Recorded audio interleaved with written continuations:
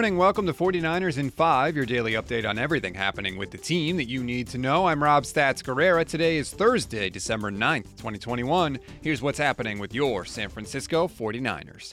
First, the practice report. The following players did not participate. Emmanuel Moseley with an ankle, Elijah Mitchell with a concussion, and now apparently some knee irritation, although Kyle Shanahan said he's hoping to have him practice today. Trenton Cannon is still out with a concussion, Deebo Samuel the groin, Mo Hurst still has a calf, and Dre Greenlaw still dealing with the groin injury. Jeff Wilson, in better news, was limited with a knee injury. He was the only limited participant in practice. And in more good news, Fred Warner and Marcel Harris were both full go.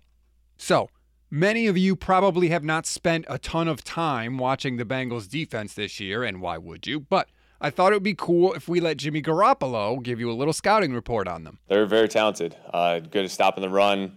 They kind of crowd the box a little bit and make it tough on you, but they're talented in the back end. Their free safety plays very well, reading eyes and just things like that. Oh, I don't like the sound of that last part. The last thing the 49ers need is a safety that's good at reading Jimmy Garoppolo's eyes. And with all the running back injuries, the Niners are going to have to rely more on Jimmy G this week. That is something that they generally have not wanted to do since he got there in 2017. As such, though, Jimmy Garoppolo was asked what he thinks when he goes back on film and watches some short completions where other guys that he didn't throw to are wide open deep down the field. I think it goes into the situation of the game, plays a big role of it. How the momentum is, do you have control of the game? And, there's a lot of factors that come into it.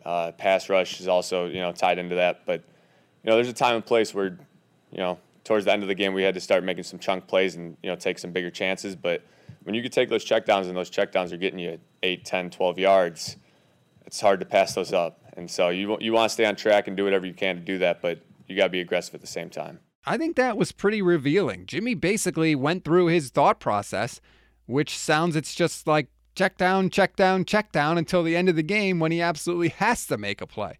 No wonder this team doesn't hit any deep passes. How could they when Jimmy just admitted he doesn't really look for those unless his back is up against a wall? Finally, I wanted to let you hear from special teams coordinator Richard Hightower. Now, normally I would never waste your time with that because they usually don't say anything, but considering how much criticism he and his unit have taken lately, I figured you'd probably want to hear this. We've had 2 weeks that are not up to our standard in a row. And we can't have that happen if we want to go where we want to go. We know it's not up to our standard, and I believe that we'll get back to our standard. I mean, they know. I've told them. We played 3 bad games this year. 2 Seattle games and a Minnesota game. Every other game, I have to give those guys credit because they went out there and they did what they were supposed to do. And they did a hell of a job. And those other 3 games, when we didn't play well, that falls on me. And I got to get them better. Here's the problem with that, Richard. 3 games is 25% of the season. 3 games is everything, man. 3 games is the difference between playoffs and a mid-first round pick. Like, you can't have 3 bad games. You can't just wave that away. Sure, we were bad for a quarter of the season, but we were good for the other 75%. That's not how it works.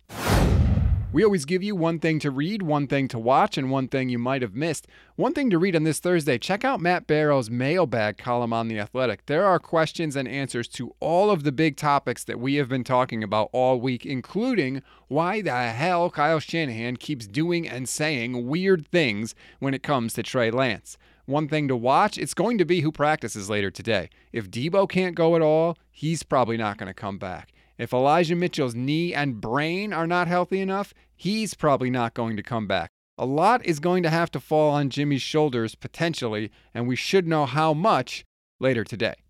One thing you may have missed, the 49ers desperately need a running back, so they did sign former Falcons running back Brian Hill to their practice squad, and to make room for him, they released safety Tony Jefferson.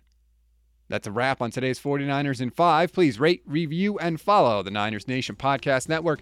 Stay tuned for the Gold Standard Podcast with myself and Levin Black. That's going to drop later today. Enjoy your Thursday, everybody. I'm Rob Stats Guerrera. We'll talk tomorrow.